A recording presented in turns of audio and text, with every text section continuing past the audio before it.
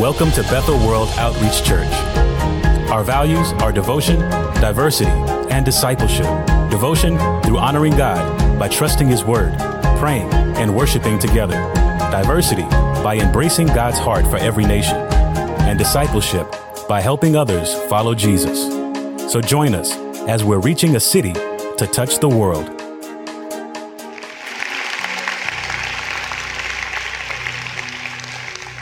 As we jump into the last sermon of this series, I'm reminded of a refrain that people say usually when they are working in conjunction with somebody else and you're carrying something up the steps that is heavy. You might look at your partner and you just simply say, "Hey, I got it." But as you go up a few steps and as you carry it a little longer and you realize perhaps that it was heavier than you thought it would be, and it's getting ready to slip out of your hand, you kind of change that refrain from "I got it" to "I don't got it." And it's a difficult thing as you go through life. Everything in American culture points to you making a declaration, "I've got it." You're trying to hurry up and become 18 so you could declare to your parents, "I've got it." You want to get your promotion so you can say, "I've got it." You just want to say, "I can handle my life all by myself." Not because you're so into you, but the culture itself tells you don't need anybody, don't need anything. Don't be a needy person. We say stuff like, the worst thing you can be is a needy person. Always need something. Look at them. Coming. Need something right now. So to avoid that, in our particular culture and society, we learn to say, no matter how heavy the item is, no matter how close it is to slipping out of our hands, no matter how much that we know we don't got it, say, "I got it." And I believe that we are plagued with this refrain that we've got it. And if you say you've got it long enough, or if you work or live in a way that boasts that you've got everything handled, you get disillusioned at some point to believe that's actually a true statement. I've got it. I've got all I need, and I don't need nothing worse than trying to help somebody that don't know what they're doing, know that they don't know, and help them. It's only for them to tell you, "No, I got it. I got it. Well, let me help you. I got it." Then you just got to sit there and say, you don't have it. Just wait till it slip on out your hand and break and make a mess we all got to clean up. Because when you believe you got it and you really don't got it, somebody else is eventually going to have to come in and help you fix what you didn't have. I believe that we're in a culture and society that's plagued with the "I've got it" mentality. I think when we think about the writer of this Psalm 23, is somebody who came to the realization that I thought I had it, but I don't have it.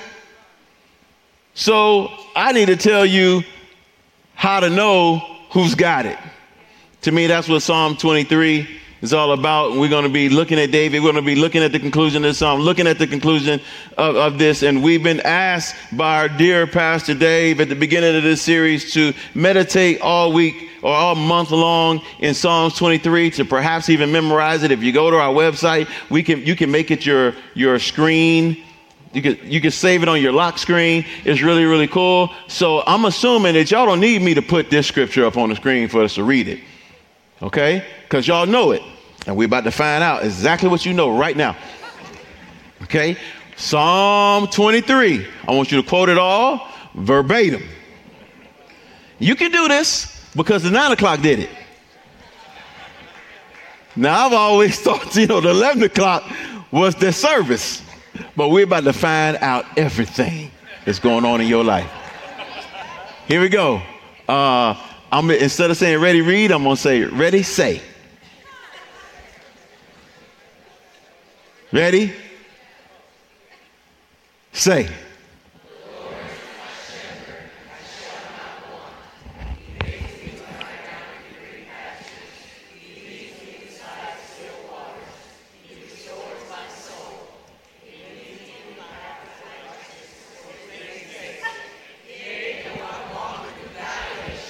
Get strong.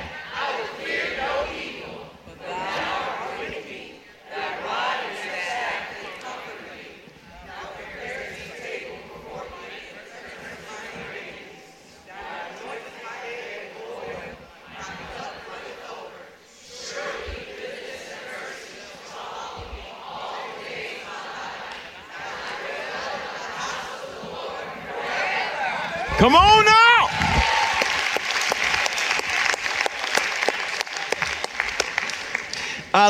I love this particular psalm for a lot of reasons, but I want you to know I believe that it's very personal. From the very moment that it starts out with my shepherd.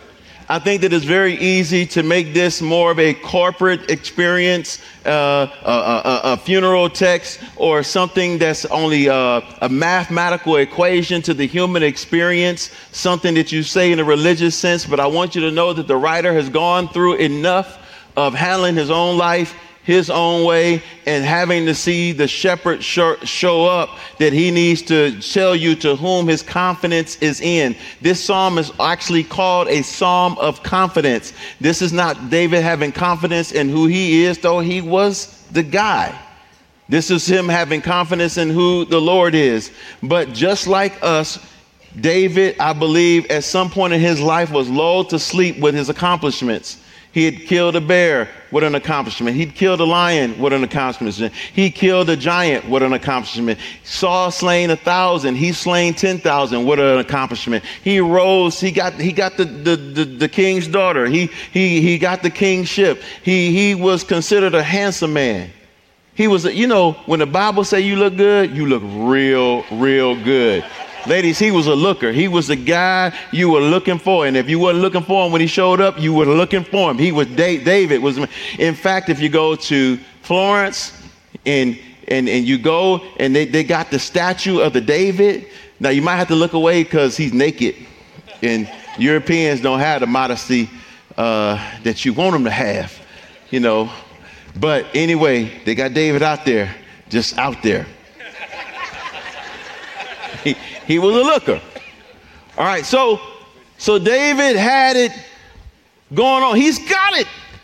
He's got his life together. He's got it in order. But there comes a moment when it becomes evident that his life, his sin is so heavy that he didn't have it anymore. That same David with all of those accomplishments ends up in a position where he stops listening to the voice of God. He stops listening. When you I'm gonna say it like this way. Here's when you know that you have more confidence in what you can do independent of God. Is when you stop praying. Did you pray this morning? I'm not talking about getting out your bed and saying thank you, Jesus, only. I thank the Lord and get your coffee and move on with your life. I'm talking a little bit deeper than that, okay? Did you read your word this morning? Are you thinking and walking and talking with God and selecting your seat this morning based on your interaction of intimacy with God? Or do you say, I've got it? Did you take the blessings of the Lord? Did you take your promotion and say, nah, I've got it? Did you take your health now and say, I've got it? There's just this thing in us that says we can take it from here. Now, Lord, I know that David had gotten like that because now he's anointed king. Now he's had all of these accomplishments. And the Bible says when the kings were off at war, the season when the king would be going to fight battle, David stayed home. David stayed home, living in the confidence of who he was. And the Bible says when he was out of place, when he was out of order, he saw a woman named Bathsheba bathing. If you've ever been to Israel, you know that the palace was located higher up and you could look down into someone's home. It wasn't that she was probably out there exposing herself like we like to dictate. It was David with the responsibility to know that he had a high seat and he had access and availability to look at something, and he should have just said no. You know what I'm saying? We all have access to a lot of things. You can go on your phone and you can look at anything that you want to look at, even if it's inappropriate. You got the power to look or the power to look away. He had the power. But when you think you've got it, when you think just one little look won't bother you, just one little peek is going to be all right. You know what I'm saying? I'm fine. I'm strong. At some point, when you think you've got it when it comes to sin, sin itself will multiply in your life, because sin will always increase until you take you a little further than you wanted to go and keep you a little longer than you want to go. He went from looking at that woman to say, y'all go get me that woman. And he didn't bring her to me based on her willingness or her seduction. He brought her to him based on his power. This is a married woman. Based on the power that he had, he brings her into his home. And not only is she in his home, but he then has relations with her. He then tries to trick her husband. And he says, hey, you need to go be at home with your wife. He doesn't do it. He sends her husband to the front lines, gets him murdered along with others, and then tells everybody, I'm going to do a good thing for this family, and I'm going to marry the widow. You know what we start thinking about David? This is the definition of shady. I mean, this is shade to the max.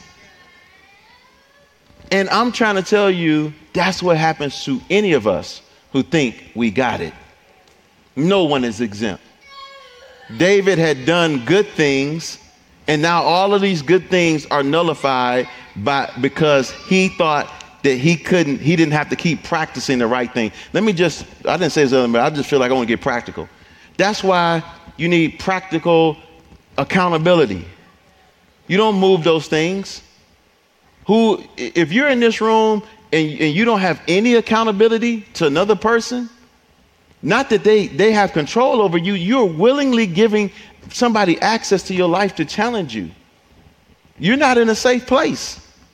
You are not, I know the Holy Ghost want me to say this because it wasn't in my plan. You are not in a safe place if no one has accountability. You know accountability for your time, no accountability for you're just saying you got it. You're not strong enough. You're not strong enough. I'm not strong enough. It's not just one little look. That look turned into an act, and that act turned into lying, and that lying turned into murder, and that murder turned into cover up. And it doesn't end. So if you don't want to be like the person that says, I got it, then you need to be like David. David realized over his lifetime. See, this psalm was written at the end of his life. He realized it. Here's what he starts out in verse 6. Surely goodness and mercy gonna follow me all the days of my life. He is remarking on the love of God, the shepherding in God, the good nature of God. God is always good all the time. He's referred to the Lord all throughout Psalms as being good. He can only do good. In him is light and life. He never does anything bad. In his goodness is him giving you something you don't deserve. In his mercy, he's preventing you from having to pay the penalty for what you do deserve, for doing what's wrong. So he's giving you favor, and he's giving you grace. He's giving you goodness, and he's giving you mercy. And this is a certainty. This is a surety. This is the character and the way God works. Even when I'm in my worst position, in my worst character makeup, God is there for me, following me, looking for me, searching after me, encircling me. I'm so glad that they didn't put in the Bible that if we'd have just said David lied, it'd be one thing. Because maybe you say that that's a lesser sin and you could deal with it. But he's not dealing with David the liar. He's showing you that David had a complete collapse of his life. And in the midst of a collapse of his life, the character of God, the nature of God remains the same. His goodness and his mercy. I know that none of you, well, maybe if anybody ever here been a sheep herder, okay. None of y'all don't probably even think about sheep or shepherding. It's not in our culture. It's not in our time. But a shepherd, maybe not in Israel's time, but this is a good metaphorical picture that we can apply to this text. He uses him a good sheepdog. If you know, a sheepdog is powerful. What they do is the shepherd wants to lead you here, and he blows the whistle to old Spot, and he sends Spot out, and Spot and another dog named, let's call it, Spot. African Americans give their dogs non-human names. So let's name one of them human for other ethnic groups. So Spot and Fred. Spot and Fred, they run out and they circle the sheep until they funnel them into the direction that the shepherd wants them to go. Almost like goodness running after you and circling you. Almost like mercy running this way and circling you. And he's got you hedged in before and behind. His hand is on you. He's with you. When you're his sheep, he's just got you. And David is acknowledging that surely in my depth of sin, surely in my weakest moment, surely when I let myself down, I let my family down, I let the kingdom down, I want to let you, I know something about God and his nature. He is good. He gives me what I do not deserve. He's good. He prevents me from having to pay the penalty for what I do deserve. I got goodness and I got mercy, and they always following me and they're always winning me over. It's amazing that it is not in the character or nature of God to abuse you by telling you how awful you are. No, he's always good. Now, I know that there's confusing things. The Bible says that woe to you who call good evil and evil good, or light darkness and darkness light, or bitterness sweet and sweet bitter. He says woe. He said woe simply means judgment if you do that. And I believe there can be people who are confusing, because the Bible says no good tree bears bad fruit, no bad tree bears good fruit, but everybody produces based on what's stored up in their heart. What's stored up in the heart of God is good. And so what we begin to do is sometimes what happens to us, we can't see the goodness of God because people have perverted what good is. Let's take, for instance, that people of the world consider this Pride Month.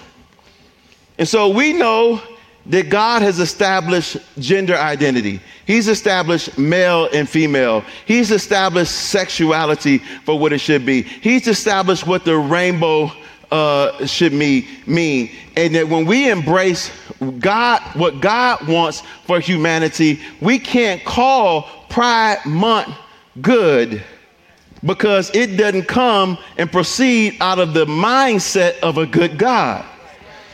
But what we can't in the converse do is to go after everybody who is celebrating it or who is embracing it and say they are so awful that they don't even need to exist. They don't even need to live. They don't even need to be around us. God is not asking us to tell somebody how awful they are. That's not goodness. And that's not mercy. Goodness and mercy says, even when you're dead in trespasses and sins, Christ loves you. Christ died for you. Christ cares for you. Christ wants you. He wants to be in relationship with you. He wants to find you. He wants you to be won over to his way. He wins you with good news, not with a slap across the face of bad news. Let me tell you how awful you are. So this is not the moment to find everybody that you don't believe acts and thinks like God. And this is the time for me to pull out my holy hammer and nail you. This is the time for me to extend my loving embrace and say, I love you. He loves you. And you speak the truth in love. To speak the truth in love means you might have to spend more time listening and asking questions before you get to telling the story. Let me tell you, wait a minute. Let me hear you. Let me hear your journey. Let me hear your experience. That's the goodness. The goodness of the shepherd is he's kind. The goodness of the shepherd, he's merciful. Let's look at somebody who does love him. David, you mean to tell me that he could be merciful to David? The Bible says, for this reason, there was the Son of Man manifest to destroy the works of the devil. He came to seek and save that which is lost. A lost son, a lost coin, or we talk about a lost sheep. Everything that's lost, he's coming to find it. But I'm going to tell you that where Adam and Eve went wrong in the garden is God says, don't eat of the tree of knowledge of good and evil. And they took the evil off and just called it good. And they took. And that destroys something when they said, I got it. It destroys something when David stayed home and said, I got it. I get destroyed when I think that I'm strong enough to handle the pressures of my flesh by my strength, the pressures of this world by my strength. Anyone living in this world will get confused about their identity or about what they should and shouldn't be doing or right and wrong if they don't have the light of the gospel shining bright in there with them. None of us can comprehend this world. So is there a difference between right and wrong? Yes. But is there a way that God comes after you? Yes, he comes after you with goodness. He comes after you with mercy. He comes after you with his loving favor and his gentleness. Then I love this. He said, and I will dwell in the house of the Lord forever. So he says, surely goodness and mercy follow you all the days of life, and I will dwell in the house of the Lord forever. I love that David realized that God's love, God's favor, God's mercy was not a temporary experience, but it was what his existence was. That God was not just trying to give David a kingdom or a position or some level of status. He was trying to give him a relationship. David, from the moment that he's going into the depth of this psalm, is making it personal. This is my shepherd, and I will follow him. I will dwell with him. This is my shepherd, and I will dwell with him. This is a personal experience. Far too often we are getting locked into an impersonal experience in church, where we come to church to fulfill a duty. We pray to fulfill a duty or an obligation, but somehow we're not making a heart connection with God. I love that David had gone through enough pain and enough experiences of trusting his own self, of saying that he has it and realizing he doesn't, to understand that this God is not in relationship with him based on him getting anything right. He's in relationship with him based on his extreme love for him. So when he's proclaiming that he's my shepherd, he's the person that can lead me out of any dark situation, through any dark valley, who can prepare a table for me, who can anoint my head, who can cause my cup to run over, who can lead me beside the still waters, lead me into green pasture, who can restore my soul, and who can lead me in the path of righteousness, who can be with me with his rod, be with me with his staff. He's always given me everything that I need that pertains unto life and godliness. And he is not just giving me a house, but with his presence, he's making my house into a home. I'm going to dwell with him. Far too often, we only endure him. Far too often, we only deal with him. I dealt with God in my prayer time. I dealt with God at church on Sunday. I dealt with God. And I've already got him out of the way. Now I can live my life. This is a personal Savior who wants to do work on the inside of you, who wants to do work changing your heart and changing your life. You know, I'll kind of end with this little thought here. You know, my favorite place in the world to be was at my grandmother's house, who's gone on to be with the Lord. But my grandmother's house was not a pleasant place in terms of this physical place. And this is not meant to be derogatory toward her. It's to give you a factual kind of depiction of what my experience was growing up. Because, you know, my grandmama had some roaches in the house. Now, it has some level of humor to it. Because these not the kind of roaches you can get rid of with an extermination bomb. I mean, you can bomb it on Monday and they coming back on Wednesday. You can bomb it on Wednesday, they coming back on Friday. Basically, what I'm trying to say, they live there. And these roaches live there, and yet my favorite place in the world to be, even though I had to deal with roaches, was in my grandmother's house. Because in my grandmother's house was where I felt home. Because it wasn't just a physical location, it was the love that I was getting within that place. God was asking the disciples to follow him. He said, foxes have holes and birds have nests, but the Son of Man have nowhere to lay his head. See, they realized that following Jesus was home. Whether they was up in the open sky or staying with strangers, they believed that being with Jesus was where home was. When you dwell with God, that's your home. When you're with the shepherd, you're at home. David was realizing when I was a fugitive, when I had God, I was at home. When I had the palace and I had God, I was at home. He realized that was the presence of the Lord. And he would make this declaration.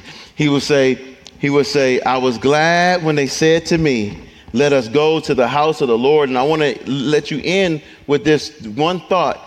When David realized he didn't have it and the God had it, here's how he said it in Psalm 27, 1-6. The Lord is my light and my salvation, and whom will I fear? The Lord is the stronghold of my life, and whom shall I be afraid? When evildoers assail me to eat of my flesh, my adversaries and my foes, it is they who stumble and fail. Though an army encamped against me, my heart shall not fear. Though war rise up against me, yet I will be confident. This is a psalm of confidence. One thing I have asked of the Lord, that will I seek after, that I may dwell in the house of the Lord all the days of my life and gaze upon the beauty of the Lord and inquire in his temple. I'm going to read it again. One thing I have asked of the Lord, that I may seek after, that I may dwell in the house of the Lord all the days of my life, to gaze upon the beauty of the Lord and to inquire in his temple. The greatest opportunity, you can stand to your feet, the greatest opportunity we have as people is to make an exchange.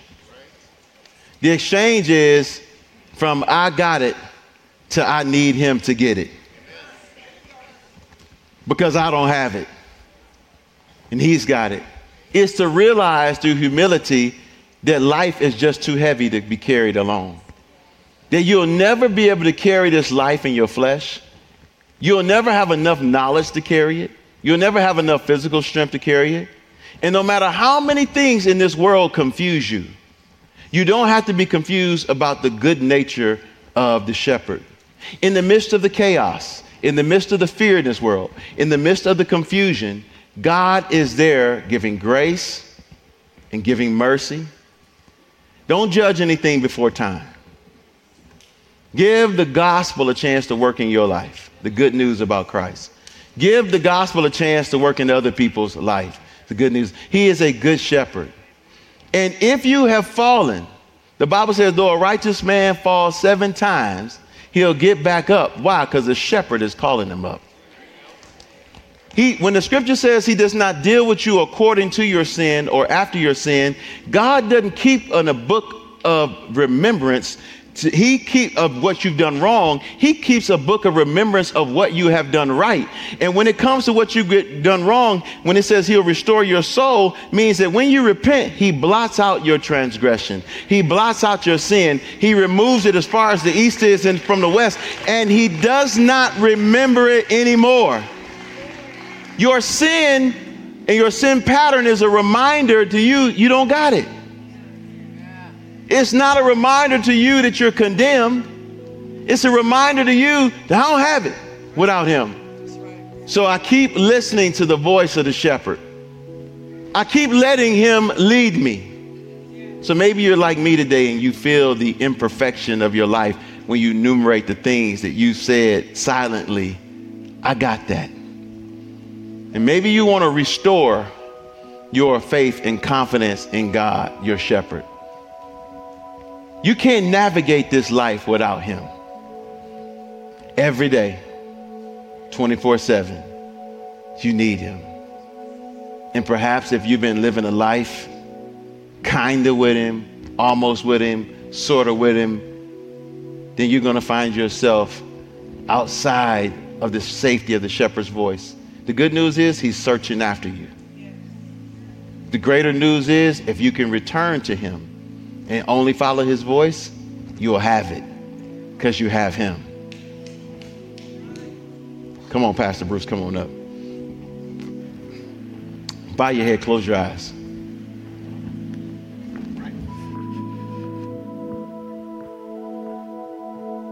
If you know in your heart that you need to turn afresh to the Lord, why don't you just pray with me? Say, Father, thank you for your mercy.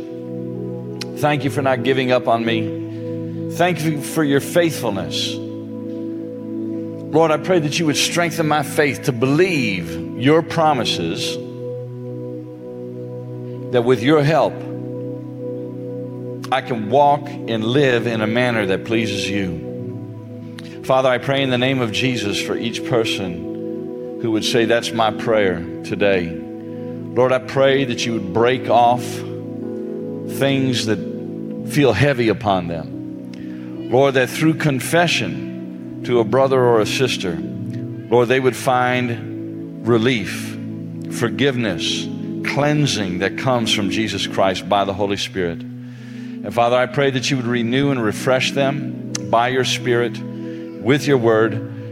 May they draw close to a brother or a sister as well as to you, that, Lord, they might walk out that which they confess before you today. In Jesus' name.